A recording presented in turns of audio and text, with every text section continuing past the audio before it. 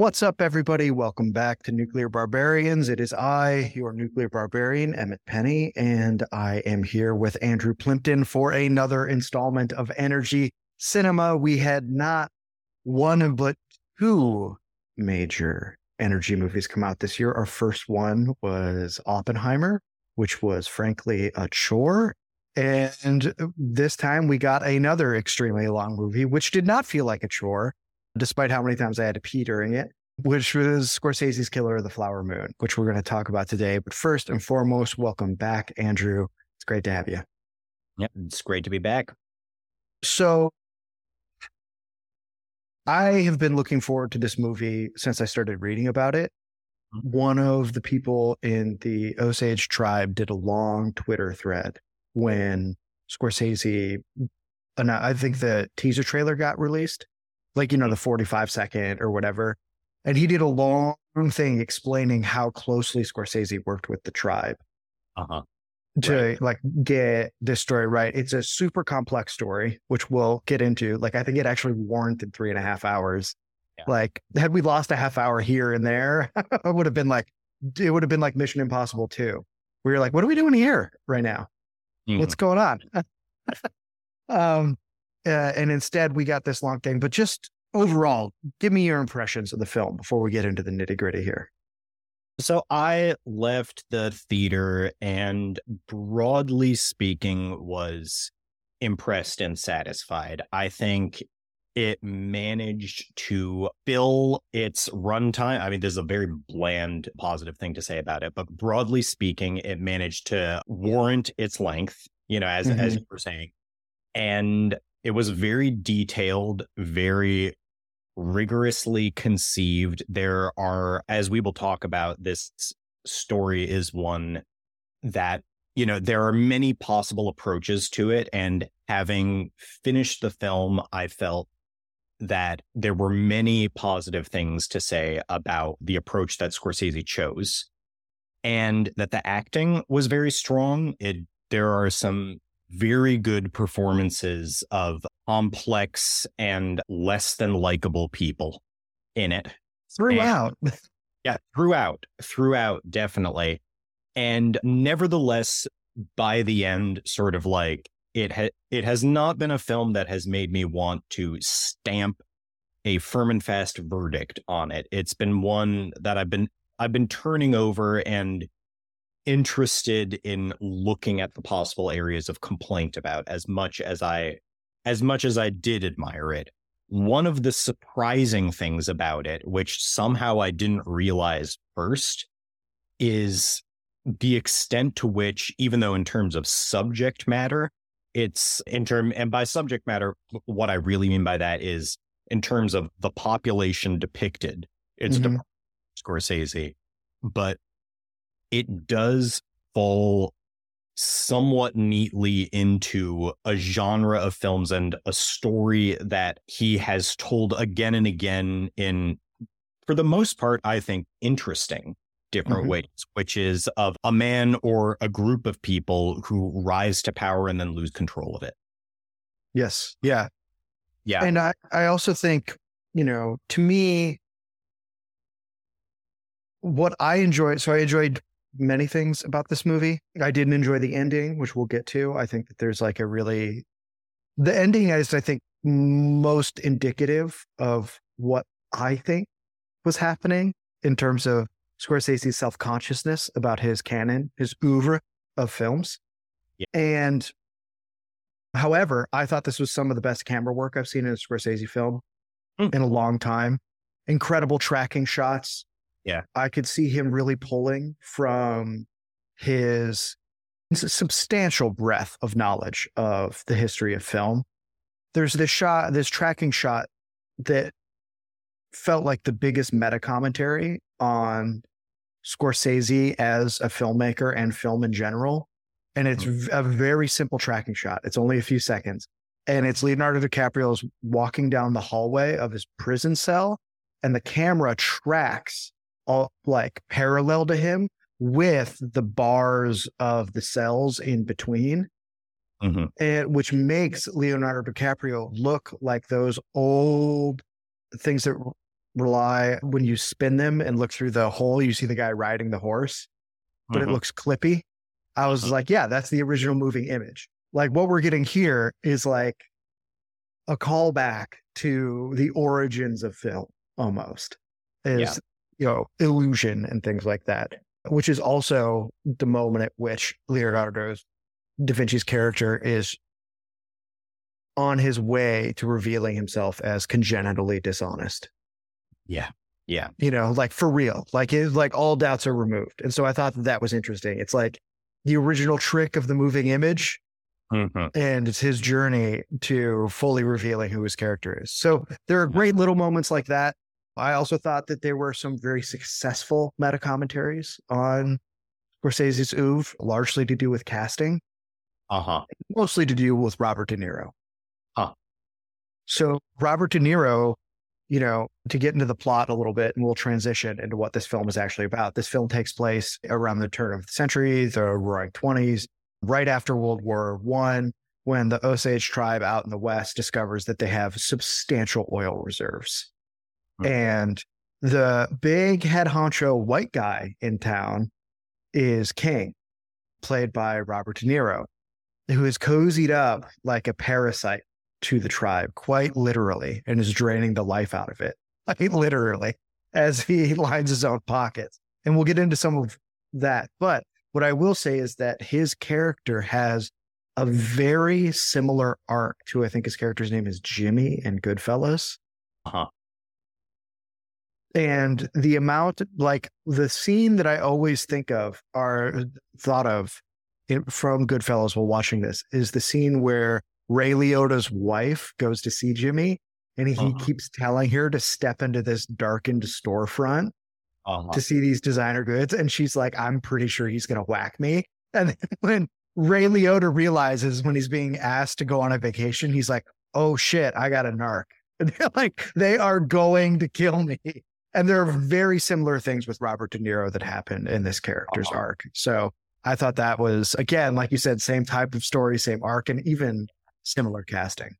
Yeah, though also admirably, he has found a variety of ways of using De Niro throughout like his career. I mean, my two personal favorites, maybe towards the end, we can talk more about Scorsese's as a whole, but my two personal favorite De Niro performances in Scorsese are actually pretty early on. They're Mean Streets and Taxi Driver.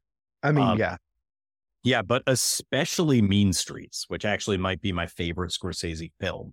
Ooh, that's like first Scorsese too. That's like OG. Yeah. That's And in many ways, there are things that I think people are understandably frustrated with later Scorsese about, which I don't necessarily agree, don't always feel the same way, but I get, but that are very interestingly different in Mean Streets, largely in that sort of the mobsters are confused and incompetent and sometimes cowardly. And it's just something I absolutely love. But anyway, I think it's worth noting, back to Killers of the Flower Moon, that so obviously this is based on a book that, I don't think either of us, you haven't read it at this point. I read some of it a while ago, but there was like a big, blockbuster piece of journalism that came out, same title. And from what we know, the chief difference of approach in this is that David Grann's book is from the point of view of the investigators who discovered this. Yes. Or it says on that. And Scorsese is largely from the point of view of the perpetrators of the crime, though it is not so much, the original perpetrator is Robert De Niro's character, King. But our real window into it is Leonardo DiCaprio's character, Ernest Burkhardt, who is his nephew and is brought in. He has fought he's just come back from the war. He starts working for his uncle, and he also falls in love with an Osage woman and marries her. Yep. And so he is, describing him as the moral center of the movie is wrong. I don't know why exactly that came up, but sort of he is a lot of the issues of the movie sort of like they meet in him, and he's a double agent, basically, is what gets revealed, right? So he falls in love with Molly Burkhart is her name. She is an Osage member. It was played very beautifully by Lily Gladstone. Yeah, but just an incredible performance. Also, some of the things they did with dialect in this was, I have to say, just as a side note, fantastic. Yeah. Anyway, so yes, the reason why he was picked is because in Grant's book, from what I understand from interviews with DiCaprio and Scorsese, is that Ernest was something of a cipher. Mm-hmm. Not a lot was known about him, which meant that a lot could be put into him story-wise. And it allowed for Scorsese to play on similar themes of corruption, dishonesty, and redemption, even when it doesn't happen, right? Yeah. Like he's still fundamentally interested in that question as a question. And I think by locating it on the perpetrator's side, Scorsese has never really been interested in cops and robbers. Yeah. Right. He's interested in robbers and cops. Like that's Wolf of Wall Street. That's Goodfellas. That's all of this stuff. You rarely get a lot of time with law enforcement. Yeah. And it's the same in this. They're not interesting to him. I think that really stems from his Catholicism, by the way. He is far more interested in the sinner. Yeah. He's far more interested in the dilemma of the sinner. And I think that Ernest Burkhart is the perfect example of that. So Burkhart basically hops off the train and you immediately understand who he is. Yeah. I mean, it's great visual storytelling. You understand who he is as soon as he walks off the train platform and he walks past a fist fight. Yeah. That he's not involved in. It's over money. He doesn't even care. And he loves it. Yeah. He loves the violence. He loves everything that's at stake in it. You can tell already that this is a dude who, through a few other clues, is not that bright. Yes. And has very few scruples. Yeah. It is very important that he is stupid. Yeah. Yeah. Like, if anything, his stupidity has a direct relationship to his guile. Because it allows him to lie to himself with greater sophistication. Yeah. And that's like one of the most interesting questions about the movie is like, to what extent does he fully comprehend what he's doing? And what is it one that you think you have an answer? Or is it like a permanently kind of unresolved thing, do you think? I think that there are a couple ways to treat this question, right? Yeah. And these are like almost old school philosophical questions, right? Like, do we agree with Plato that the good is a type of knowledge and can therefore be intellectually ascertained? Or do we have more Christian, let's say, as a juxtaposition, understanding that even the humble and the slow can be capable of charity beyond the comprehension of the wise and the guileful? I mean, I don't know. That seems up for debate here, except if you're going to factor in the influence of King. Yeah. And King, almost immediately, you watch him in his first interaction with Burkhart, with Ernest Burkhart, clock exactly who his nephew is and start to put him to good use. Yeah. Like he asks him, do you like women? Are you fine with non-white women? Are you greedy? Yeah. Did you see any carnage and how did it make you feel? In other words, how useful are you going to be to me, who is slowly going to start murdering off men, women, and children in this tribe to take their land rights away from them? Yeah. And move it towards our family. That's the whole premise of the thing, right? Yeah. So let me just finish the thought here real quick, which is that I really think that Ernest is inherently vulnerable because of his stupidity. I mean, he is stupid. Like, the movie isn't there's not a nice way to say it. Like over and over again, he's displayed as being wildly incompetent at being dishonest. His only gift seems to be that he can say one thing and mean another in the dumbest way possible. It's like he's underestimated by the people he's supposed to deceive, including his wife, because he's just not that bright, you know?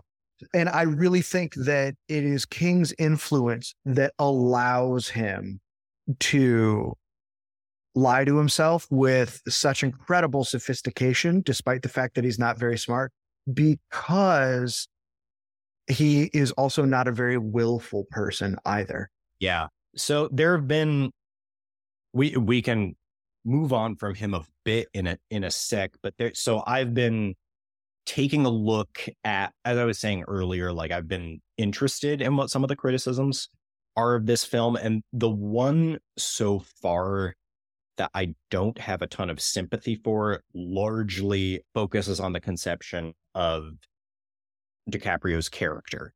There was some, I think it was in Variety, maybe it was somewhere else, that said, okay, so is he dumb? Does he love his wife? Is he evil? I don't get it. This character's muddled. And I just felt kind of like, okay, like, it actually, that's the whole point.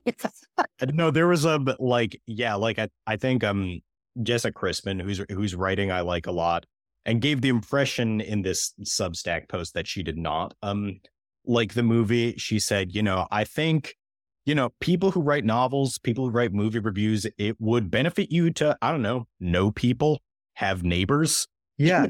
Maybe figure out that people are not just one thing.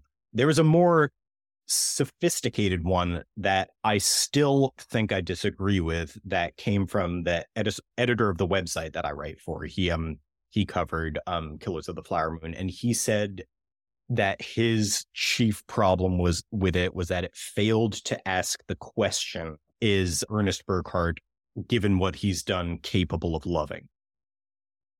And I think I respect that criticism more.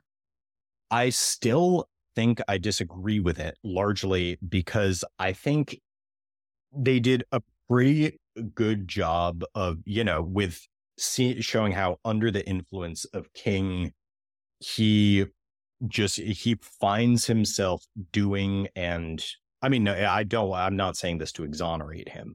No, of course not.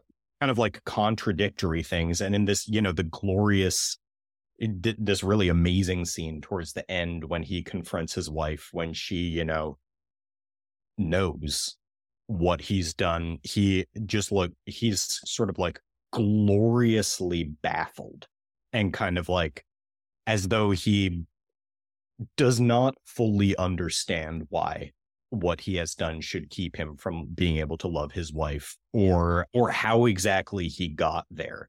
And I was talking to a friend about this a few days ago who, I was commiserating about some of the less intelligent criticisms of his character that I've come across. And he said, and this is sort of like a conventional, but I think very accurate take on it, which is, DiCaprio's character in this movie is sort of like a classic, like if he'd been in Germany in the 1940s, he would have or 1930s, he would become a Nazi.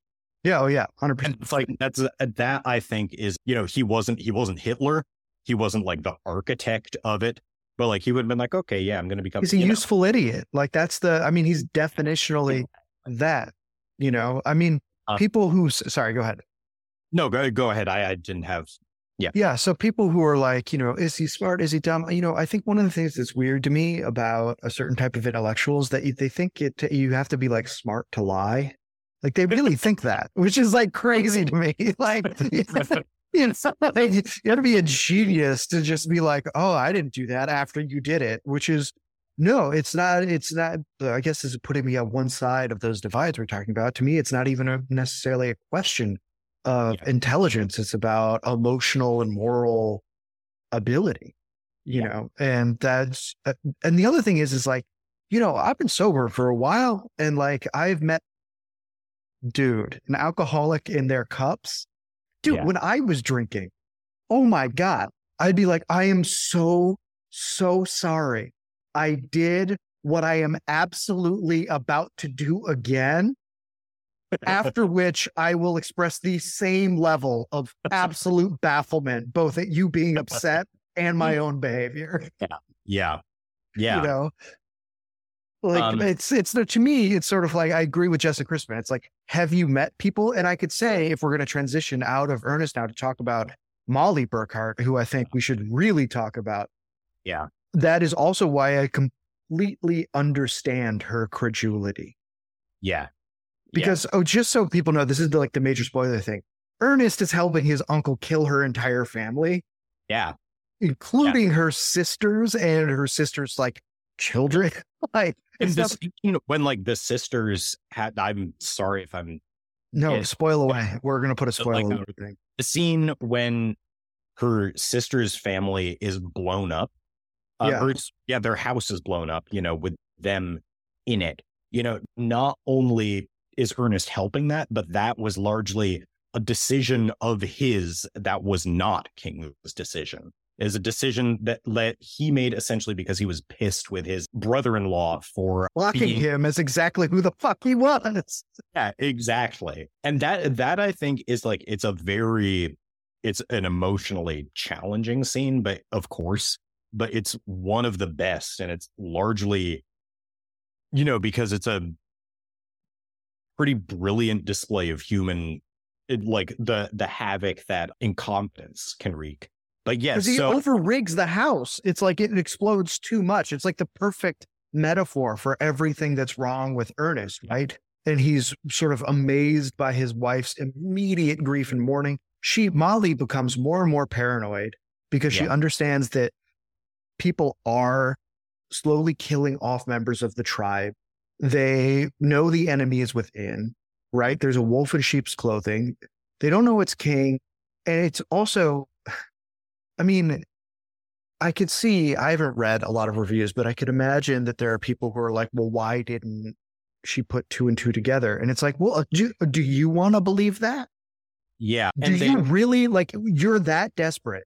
Do you really want to believe that in your darkest hour, that it is your husband and his family that is doing all of this? As she becomes more and more paranoid, she's a diabetic, and because she's the one that's like, we need to get the FBI involved. I'm going to Washington, this, that, and the other. King has Ernest lace her insulin with heroin. Yeah. To slow her down, right? So he's poisoning his wife as he, helps her, quote unquote, helps her, right? Yeah. And so first of all, she's half out of her mind for most of it. And it's I could totally understand her character not being able to or not wanting to reckon with the fact that this is how it was going on. Now, I don't know how it goes on in the book, so I can't speak to that. But to me, I look at their relationship, and it could be kind of annoying when people psychologize characters. But to me, I'm that's a codependent relationship. Yeah. Somebody's in complete denial that the person that they're attached to is ruining their life. Mm-hmm. You know? Yeah. Yeah. And she wises up at the end once. Yes, of course. Yeah. And it's worth noting Gladstone does a pretty amazing job also with the physical effects of illness and, of portraying, how one just of convincingly doing it, but also of how being under the influence, so to speak, can, warp your mind, make you more vulnerable. And that, I think, is, I have read stuff where they think the love story is unconvincing. That's one that I'm more willing to entertain, though I think that it basically worked for me. The courtship and, all that. Yeah, because there's something about early on. Yeah. There's something weirdly honest about Ernest when he's courting her. Yeah. Yeah. He's just I don't want to work. I want to party. I don't care about any of this. And I think that makes him seem fun and benign. Yeah. Yeah. And she, at that point, she does not have reason to suspect King. King has known her since she was a little kid and before you find out, well, I mean, we know pretty early on that, De Niro's character is bad news, but the front that he has presented is, one of like, these are my people too. I have known them since they've grown up. I'm your guy to go to. He speaks their language. Speaks their language. Yeah. Which I did not expect. Yeah. And so one thing I do want to emphasize. So beyond the fact that in terms of approach, it is not from the investigator's point of view. It is from the point of view of the perpetrators, and I mean, you could say Molly is, maybe the one Osage character we have something like a POV with, but is also in terms of approach, there is a lot of attention paid to how this was done. So like, what are the steps that King took to ensure this power and sort of methodically, and this is sort of like where it feels a bit like a mob movie is, the hits being carried out. Yeah. Did they do to, get this piece of power? They killed this person. How did they intimidate this person? Who are the people that they bribed? Where did they fuck up in that? And that, of course, all comes back towards the end where there was a trial, in which there is a trial. And that, I think there are a lot of positive things to say about that. I also think it's, an area that is also open to critique, but what it's in a way, one thing you could say is that Scorsese and his insistence on looking at all of that and to the best of his ability, getting in every single little piece of how this is done, that is something that warrants the length, because it is, something that he really wants us to bear witness to. Yeah. In its entirety and in tremendous detail. Well, and I think that there are also really nice moments that are built into that, which largely has to do with the relationship most American citizens had to the federal government in the 1920s, which like no one talks about, but needs to be talked about in this film and is talked about, where the skepticism and hostility to the Fed is like huge. Like when Jesse Plemons shows up as the FBI character, they think he's a private eye, even after he says, I'm from the Bureau of Investigation. No one knows what that is, and they don't think it's real. Yeah, right. Like it's like, yeah, like, and they're like, why would you trust this federal guy over me, your neighbor? Yeah. Like the amount that you can sort of rely on that, the sort of hostility that there is to prohibition and all of these things were very real at the time. Prohibition was mostly like an East Coast WASP thing that a lot of people thought was like a very unfair encroachment into their everyday lives by the federal government. And that's also part of this. We have bootleggers that are involved. Like that whole economy is part of this thing as well. That's the underworld that King reaches into to get his killers and stuff like that. And it also helps you, I think, in having each little thing get set up. It puts you into a feeling of despair in the movie. And like, I can't even believe what I'm watching right now. So until Ernest admits on the stand to everything that he's done, I was like, oh, wow, he really did it. Yeah. Yeah. Which was a cool, like the fact that you spend 3 hours of it, each little step. And until he's like, yeah, I did that. And I did that. And I did that. And you're like, holy shit, he did actually do all those things. Yeah. Speaks to the sort of like dizzying strength of how exposition gives all of that moral and emotional weight in the movie. Because it builds up to the revelation of who King really is and who Ernest really is. Ernest will not admit to Molly that it wasn't just insulin he was giving her. That's like the final straw after everything. Is that he's either can't or won't be honest about that. That's a little ambiguous, which I think is great. And King is pitiless. Yeah.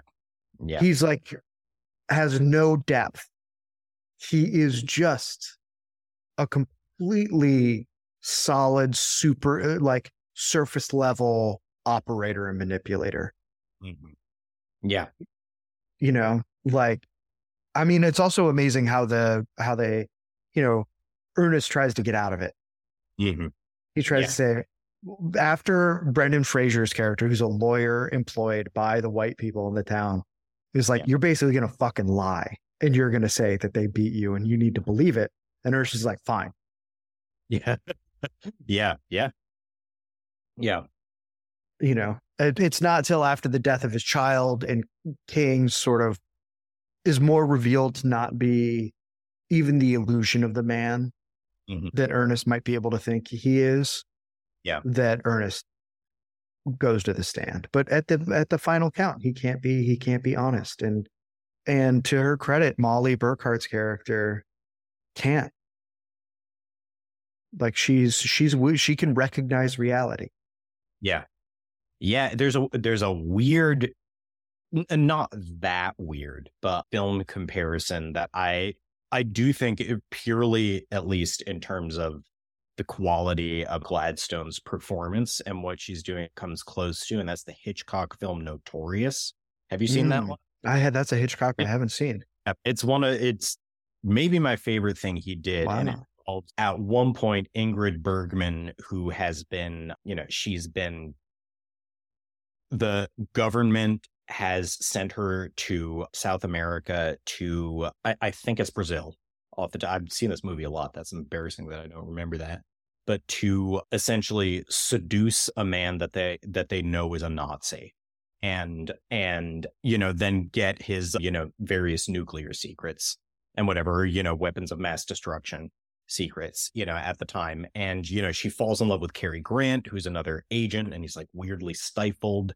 And she not only effectively seduces, but marries this, Nazi who, she doesn't, and she hates that she's doing it.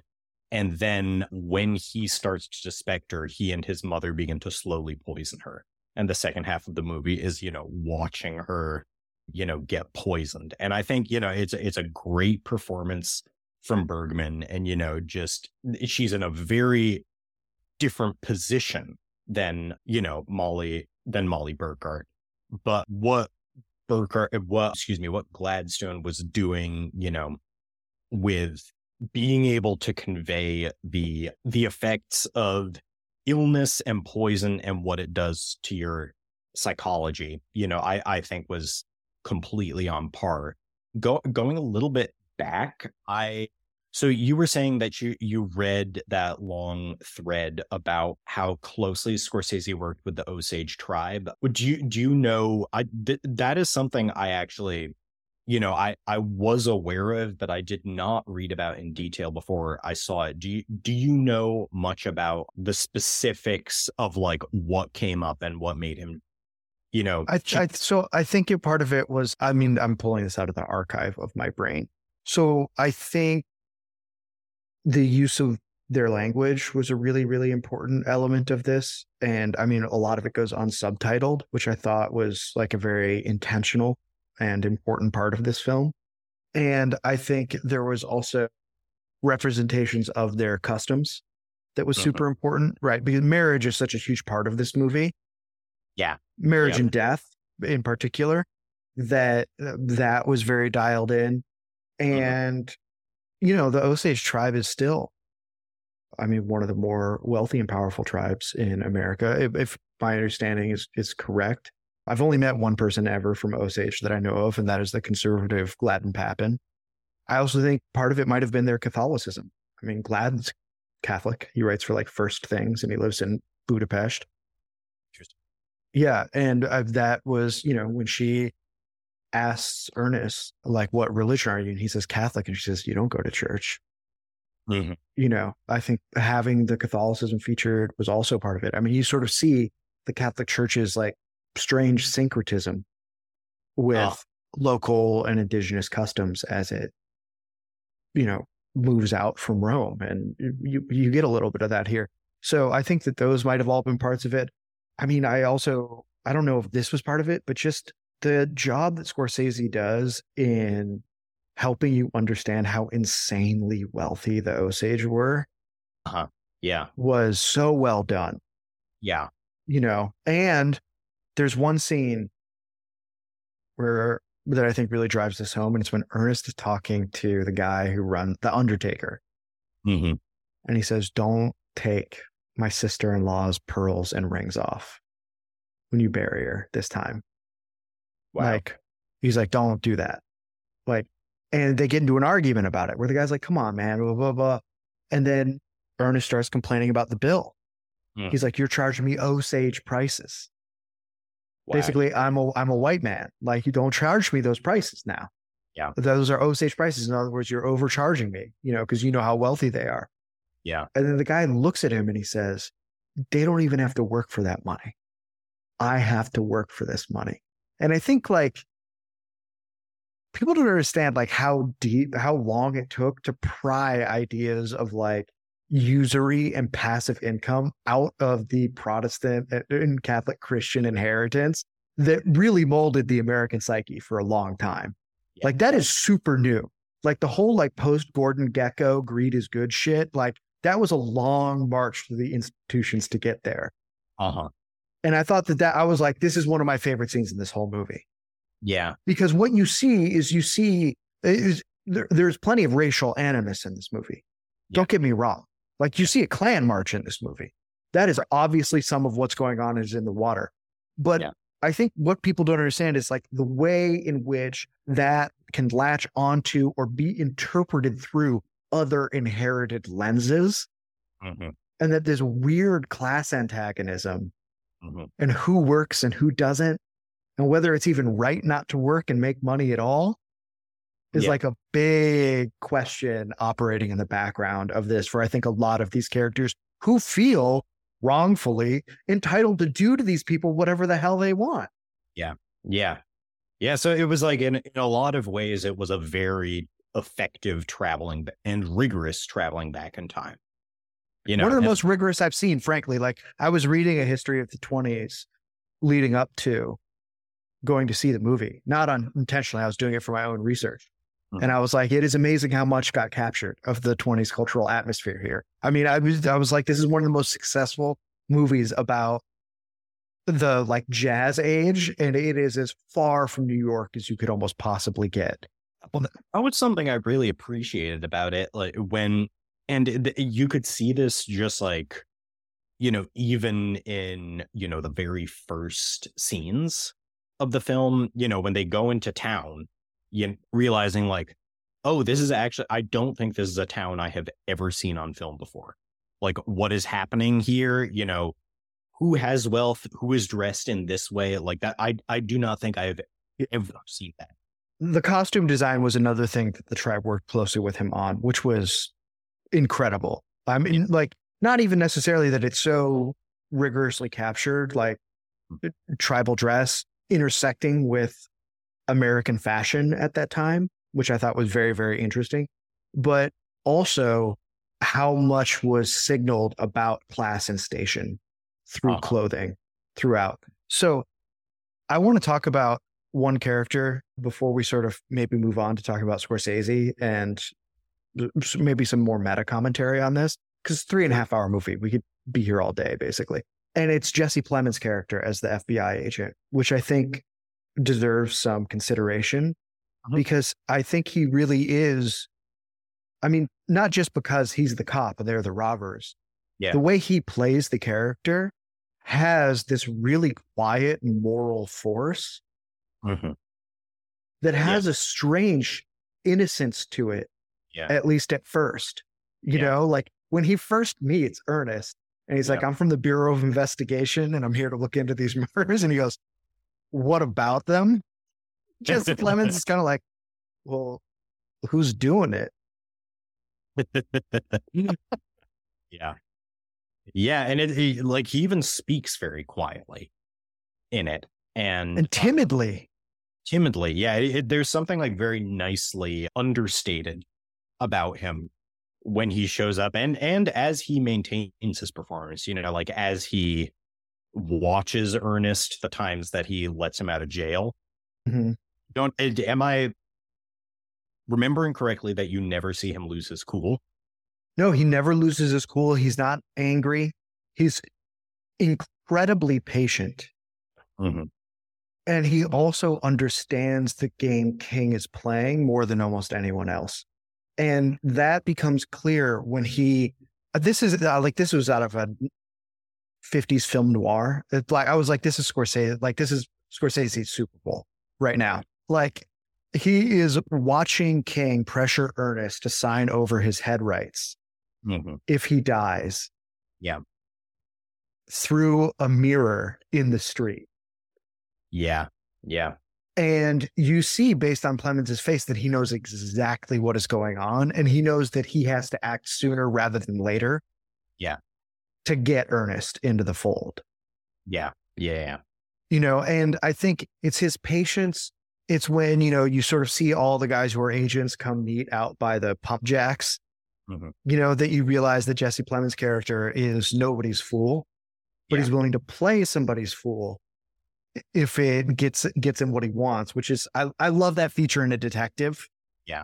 That's like my favorite thing. Like, I don't like the hyper competent, like hardcore Jason Bourne operator as much anymore. I like the guy who knows how to play the game better than anybody else, and that's Plemons. But the only witness to Ernest revealing his true colors is Jesse Plemons' character, and it cuts to him before that scene ends.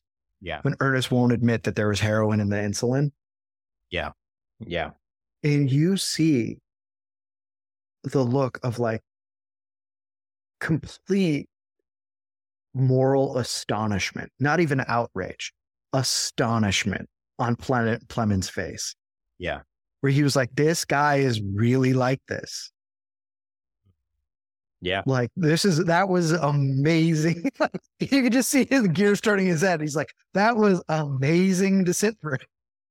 Yeah. And, also just more broadly speaking about Plemons, if you think about at least what I'm aware of his, when he came on everyone's radar being, he's like, he was a sadistic piece of shit in Breaking Bad. Yes. And, his like sort of like unusual looking face was, conventionally but effectively used to signal that there is, something fucked up happening in his head. And now in this movie, he's done a lot since then and done a lot very well. But if you think of the contrast between that, it reveals, someone of, I guess like very ranged. So what I will say is Jesse Plemons, this is the Jesse Plemons lore. Where he actually blows up isn't Breaking Bad. I think Breaking Bad is when everyone realizes he's an adult and that he can act. Oh, but he plays the weird artsy kid on the Permian Panthers in the show version of Friday Night Lights. Oh, okay. I've actually never seen Friday Night Lights. Yeah. So, and that's who he plays. And he's sort of like this awkward, like aesthetically inclined rarity on the football team, if memory serves. So he's always been able to play these sort of awkward roles because it suits his, frankly, awkward face, which I love. To me, he has like a less sinister Michael Shannon thing going on facially. Yeah. Where Michael Shannon comes on and you're like, I'm pretty sure this guy could kill someone and he could be the good guy in what you're watching. Jesse Plemons, he has a baby face a little bit, so you give him the benefit of the doubt. But I really liked how he didn't have to be angry on your behalf. Yeah. What he had to do was like further, as a third party, ratify the moral degradation that you had been watching unfold. Because I got so sucked into it. Like I knew, and I know the moment it happened in this film, the exact moment where I was totally sucked in. And it is when the guy is narrating how he became friends with that Osage depressive guy before he decides to kill him. Yeah. And I was totally fascinated by their friendship. Yeah. And I was like, just sort of watching it all unfold. And then he gets killed. And I was like, damn, that guy got shot. Yeah. And I was like, oh, I'm in it now. Yeah. Yeah. Like, I don't know which way's up or down. And then once Plemons steps in, you're like, it's going to happen. Yeah. Yeah. So before we talk about Scorsese, broadly speaking, should we discuss, I guess like critiques of this, areas, the No intermission. That's so you and I share that. big No one? intermission, which sucked. You work Yeah. in a movie theater. What's the deal with that? Are they just not allowed to do intermissions anymore? What's the It just, not unless one is built into the movie. Scheduling it has been like utterly bonkers. I'll There bet. were the week that it came out, we were all like working till midnight. And yeah, there will be like, working in a movie theater, the way that it is like, it's busy downtime. And, with a movie this, we're also showing Anatomy of a Fall, which is 2.5 hours long. Oh wow. Like eerie periods of silence where you're just like, what is going on? But yeah, no intermission. And then there's the end. Yeah. So the end, do you want to explain what the end is? Yeah, well, essentially, once the trial has concluded and people have been brought to justice, so to speak, there is a radio play that we see being performed live. In which you watch a 1920s, I think New York audience, Mhm. listen to the dramatic retelling of the end of this story. And then Scorsese himself comes on stage and is the final narrator in this. And he reads Molly's obituary. Yeah, he reads Molly's obituary. And that is, on one hand, it was sort of cool to, think about, how would an audience at the time have been hearing this news, and to be sort of like worked back in time in that way. In that gesture of Scorsese's at the very end comes off, I think it's fair to say, as, well-intentioned but heavy-handed. Yeah. As it's, sort of, but, is that largely your takeaway? Yeah, that's my takeaway from it. I mean, so first of all, I love the conceit of the ending, that you get the epilogue in a radio play. I love that they used her obituary and they mentioned that the murders were never mentioned. Yeah. Because the whole time, by the end of the movie, you're like, how did like almost no one really know this story until David Gran wrote a book about it 100 years later? Like, this is one of the craziest things I've ever seen in my life. Yeah. Actually, I was like, okay, I'll save some of what I'm going to say about that for a second here. What I will say is that I did think it was heavy-handed, especially because of who Martin Scorsese is. Yeah. Martin Scorsese is this old type of faithful Italian Catholic who reminds me of my grandma, who's like Irish Catholic. Like, just by the way in which he is soft-hearted, and I mean that as a deep compliment, the way in which he is gentle, charges whatever he's talking about with a very tender moral authority. And it was overmuch at the end. And it felt like him saying, I am also condemning this, but I don't need him to do that because he made the whole film about it and pulled it off. And the other thing is, like, to me, this is what I texted you. And this is when you were like, okay, like, I'm excited to do the episode now. Like, I think the use of Leonardo DiCaprio as Ernest Burkhart, which, by the way, is one of DiCaprio's up there. And, like, to me, What's Eating Gilbert Grape and stuff like that. I thought it was so well done from him. Using him in that role and him commenting at the end felt like atonement for what I think, like, in a way, a failure Wolf of Wall Street was. Wolf of Wall Street is supposed to condemn a certain level of excess and corruption and ends up celebrating it. So that is a big area where we disagree. Because every time I watch Wolf of Wall Street, and because I watched it with sales guys, I was like, this is less successful to me than Goodfellas. Yeah. Like, and because, like, frankly, because Jonah Hill is so fucking funny. Yeah. Because Jonah Hill is so funny. It almost fucks up to me, like, that it makes you enjoy Wolf of Wall Street, like, too much, in a way where I felt like Scorsese was like, I have to be very, very clear that these are the bad guys. Yeah. Well, so that is, I am familiar with that take. on Wolf of Wall Street. Which I liked as a movie, I do want to say. Like, yeah. I do. So the big, the hole in the argument that I'm about to make is sort of, what you're saying, you watched it with sales guys and they loved it. Mm-hmm. And I know that there, is an audience of people out there for whom they're like, that was the best. So when it comes to Scorsese's movies about people who rise to power and lose control of it, I actually think Wolf of Wall Street is the best one. And man, say more. I want to hear way more about that. The one I don't think it fails to condemn. Largely as an example that a friend of mine uses, and I forgot about, but it is true. The very first shot of that is of someone's ass, and then you see his face, because he's doing. It's true. That is true. Yeah. Like he's being shat into the world. But also, there is something I love about sort of what the Wolf of Wall Street does with the audience in it. And weirdly, it has like kind of, not everyone is able to see it, but I think it has a very, it's been a while since I've seen this movie, but it has a kind of beautiful and gloriously excessive way of showing oneself and showing this country to itself. Is Wolf of Wall Street, it's sort of like, yes, there's that beginning where he's shat into the world, so to speak. But it also, in so many words, it says like, come along for the ride. This is going to be fun. We're going to sell things. We're going to fucking make millions. And then it does. And he does make millions. And then there are naked people running everywhere and they're dwarf tossing. And then they do this. And then it force feeds you. It says like, want some of this? Now take it. Take it. Yeah. And it becomes, to me, impossible to enjoy.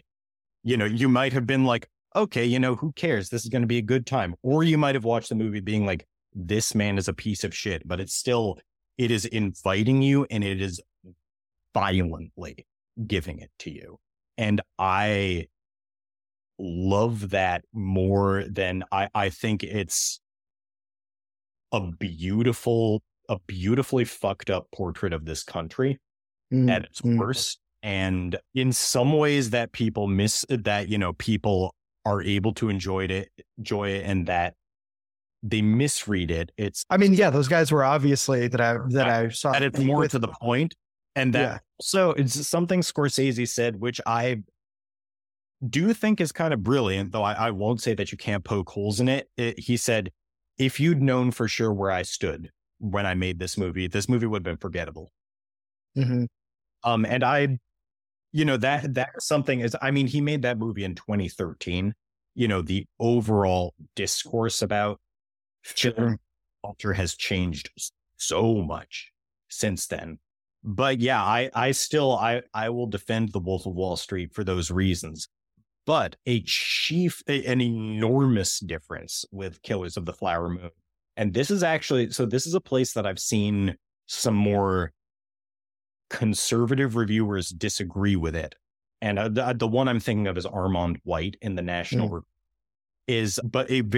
I think this is ultimately something that's good about the movie is that he has a very clear moral stance in it about in Killers of the Flower Moon. Armand White, I apologize that if I am being a little too callous about his argument, but he in so many words said he thought it was too woke, which I think is, that it's a pretty useless. That's like being fucking too woke about Custer's Last Stand. Come on, it's not that there are no moral ambiguities. In fact, the character of Ernest is as we've talked about for 30 minutes, an investigation of those ambiguities. But the fact that you would surrender. So I hear your argument for Wolf of Wall Street. I should say that I didn't think it was a celebration only because I watched it while I was working at a place that was like Glengarry Glen Ross with barbells.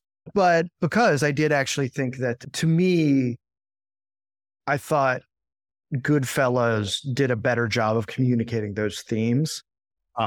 Yeah, a lot of people do feel that way. In a way that was more successful and frankly less fun. That again, to me, it was Jonah Hill's teeth and his character that upset the balance for me. And I love that performance from him, by the way. I think it's Jonah Hill's best performance to date.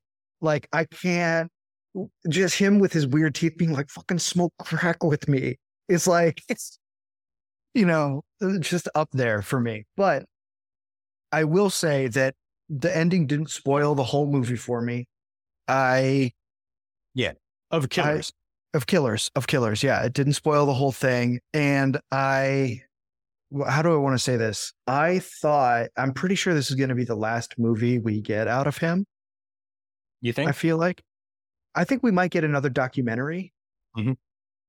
But this was a 3-hour movie that involved incredible. I mean, he has energy and money, and everybody wants to be in a Scorsese movie. As I told you before we started recording, for me, this whole movie was a parade of, oh, that guy, and like Jack White is at the end of it, just is a bit part doing the radio play. I think it's the last one. And I think he is one of the last of his generation. Yeah. And he is, and I'm going to clarify what I mean about this, one of the last capital A, American capital D directors. Yeah. And what I mean by that is that we have, as a culture, and I think you and I have talked about this in terms of literature, drifted into a post-national discussion of ourselves that feels unmoored from any shared history. Yeah. Yeah. And this felt to me like his testimony on one instance of what he thinks that shared history is comprised of. Yeah. And I think also it is worth juxtaposing young Scorsese's appearance in Taxi Driver with his appearance at that, which was, by the way, the first thing I thought of. Yeah. Yeah. As soon as he stepped on screen, I was like, I know what's happening here. Yeah. I know a few things are happening here, but I know exactly what you said when you were on screen in Taxi Driver.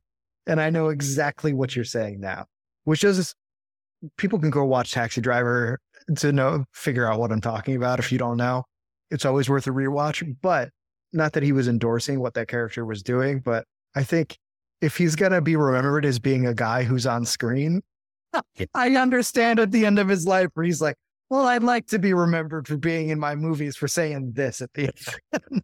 Yeah. I mean, there is, he's in Kurosawa's Dreams playing Van Gogh, which is, oh my God, that's right. In a ridiculous scene. Like that movie does have some good parts, but that it struck me as deeply silly when I saw it. Yeah. But yeah, so that, at least in terms of intent, considering what Scorsese himself represents, does make what he did here, very admirable, because he went, out of his way to, he did in some ways, though he discussed it in, using cinematic language that is familiar to him, he came to he talked about a piece of history that was not. And I know, some of the other, not exactly, so some of the stuff that the interviews with Osage people that I did read. So another criticism of this movie is it focuses on the white people too much. And that, which is fair. And some of the Osage people have said, it will take one of us to make a movie that is more fully about us. But, we like what he did. And that this is the first step.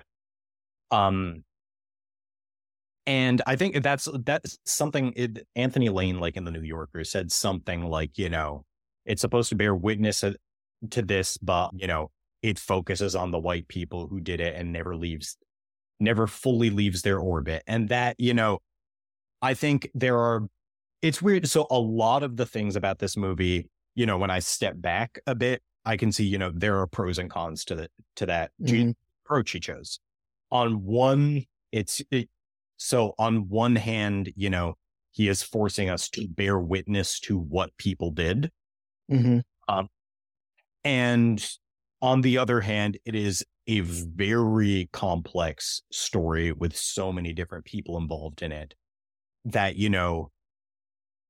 you could there are strong arguments about towards approaching it from quite a few angles. One obvious thing to say about it is, you could tell the same story from the Osage perspective, of, the victims of it. One thing that I keep thinking about is that, while I think there are, as I was saying earlier, many strengths to the approach that he chose, focusing very, minutely and rigorously on how this was carried out over a 3.5 hour period. I keep wondering to myself, and in some ways this is a bad question because it's a little too general, but is this the most powerful way this story could have been told?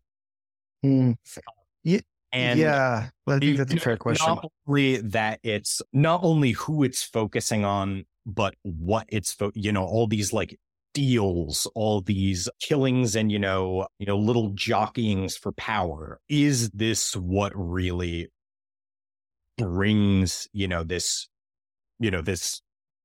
tragic and horrifying thing that happened most fully to life? And it's a very lazy criticism, in some ways a very lazy criticism for a viewer to make, to say, well, actually I wanted a movie that was going to be like this, or like start like making your own movie instead. But I do keep wondering about sort of an approach, and that this is a little vague, but that essentially pulls back in perspective and watches everyone. Yeah. There's no easy way to tell this story. No, there's no easy way at all. I mean, that to me sounds like a miniseries personally. Like that's like a 6-episode thing, which I would watch. Yeah. I could stand to hear this story told a few more times from a few different angles. Like that's how I felt afterwards, which not only speaks to the richness of the subject matter, it's also one of the first things I've, based on a nonfiction book I've read, where I'm like, oh, I want to go read that now. Where I was like, well, there's so much more here, because the thing that was unclear to me is the relationship to the oil industry and like how that all worked. And I had way more questions about, and this is because I'm like a nerd about this stuff, even like the infrastructure agreements about how that oil gets moved out, like who's got their hand in the till, for that, all that stuff. Cause it seemed like everybody was taking their cut, but there was enough to go around that people were still getting crazy rich. The other thing that I was very curious about what was the relationship? What were the relationships within the tribe? Yeah. Because like, were there more people like Molly who were starting to become like weirded out by what was going on way before everybody else? Were there people that King knew about him before everybody else that he offed immediately? Like, what was going on there? Because I think one of the things I learned living in New Mexico is that tribal relationships are not harmonious within themselves. And that plenty of people who grow up on the res get really pissed that the Chiefs family all have new F-150s in their garage while they're really struggling. And that's not every tribe. Might not even be Osage. I'm just saying that it's usually way more complicated than I've ever assumed it to be. And that's true with basically every human community I've ever looked at. Yeah, well, that's, one of the big pitfalls of the approach that Scorsese chose is like, not only, does it, it's a very conventional criticism these days to say, it doesn't leave the orbit of the white people. That's the white gaze. Yeah. The white gaze. And that, that is valid, but it's not, just purely like a humanitarian, like these are the people who had the crimes committed against them. We should be seeing this from their eyes. It's also like, it was a very complex situation. And there's a lot of money, which means there were a lot of problems. Yeah. And we, for the most part, don't really see them relate to each other and don't really know And there are, as you were saying, a lot of questions to be asked, and raised about that. Yeah. And when I wonder if David Grann gets into that, I want to know way more about this sliver of history and the sliver of oil history, frankly, because, we talk about Spindletop and like Texas and like, parts of Pennsylvania and stuff like that. But this is, I think, very rich history to look into. And what I will say is that I knew going in that Scorsese was going to focus on Ernest or whatever, not just because I'd heard him interviewed about it, but because that is the type of person that he is most interested in overall. Yeah. That's who Scorsese's curious about, because Scorsese, as a Catholic, is very troubled by original sin, our own culpability, and the nature of evil and corruption. A lot of, you think about the end of Taxi Driver, like some really brilliantly disturbing and ambiguous portraits of redemption. Mm-hmm. Yeah. A question, though, this is, something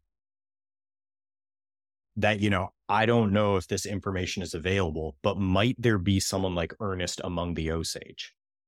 Well, so that's what I mean about like, what were the, who like, I had a lot of questions like that, and because I think when people, there's a certain type of frankly white liberal who makes it never leaves the white gaze approach, who wants it to be a morality play from the indigenous people's perspective. Mm-hmm. I have the feeling that when the Osage want more of their story in it, they want more of their story in it. Yeah. Which contains many of those varieties of character who they might even remember by name. Yeah. Again, I'm speaking out of ignorance here, so I'm not going to like put words in their mouths or whatever. And I know many, if not most of them, were happy with the product, even if they had their own criticisms. I want to say that there is a version of the never leaves the white gaze approach that is more sophisticated and thoughtful and not simply slave morality, as Nietzsche would describe it. Yeah. Well, we were briefly discussing Baldwin before, one of his, I think, justly quoted, essays, everybody's protest novel, when he It's on Harry Beecher Stowe's Uncle Tom's Cabin, right? Yeah. When he says, I think it makes the very convincing argument, if you are going to write novels, you must be interested in all that a human is, start, so that is, and, I do not for a second want to pretend, that, Killers of the Flower Moon is the one time in American culture, a Native American has ever been, depicted in any way that isn't like Stagecoach. Obviously there is a body of,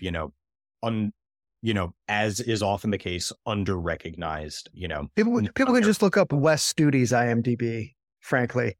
Exactly. That'd be a great place to start. Yeah. Great place to start. There are many novels, so many people, N. Scott Momaday, all of that. But, I think Baldwin's observation, and we might be beating this point over the head a bit, but speaks to the sort of thing that, we might see if an Osage person were to come forward and tell, more stories about this. Yeah, I think so too. Overall, I'm very impressed with this movie. It was nice to see something that was 3.5 hours and not a chore, right? Yeah. I felt very transported. It was nice to see a Scorsese movie in theaters again, frankly, because I realized how this might be the last time I get to do that with a new movie from him. And I didn't take that for granted. Yeah. And it gave me hope that we can still keep having the American conversation the American conversation. And so I very much appreciated that. And so those are sort of my final thoughts on it. Of course, if anybody else has thoughts or critiques, you can always comment via the Substack. But Andrew, did you have anything you wanted to add before we sign off? We talk about Scorsese all day, but in some ways, it feels like we barely scratched the surface. But yeah, I think I've said, said a lot today. Yeah, that's most of what I wanted to say. So everybody, remember, you can subscribe to the Substack so you can participate in these conversations, and you can rate, review, all of that good stuff. I'd appreciate it. But the most important thing is to stay strong, stay sharp, and stay radiant. We will see you next time.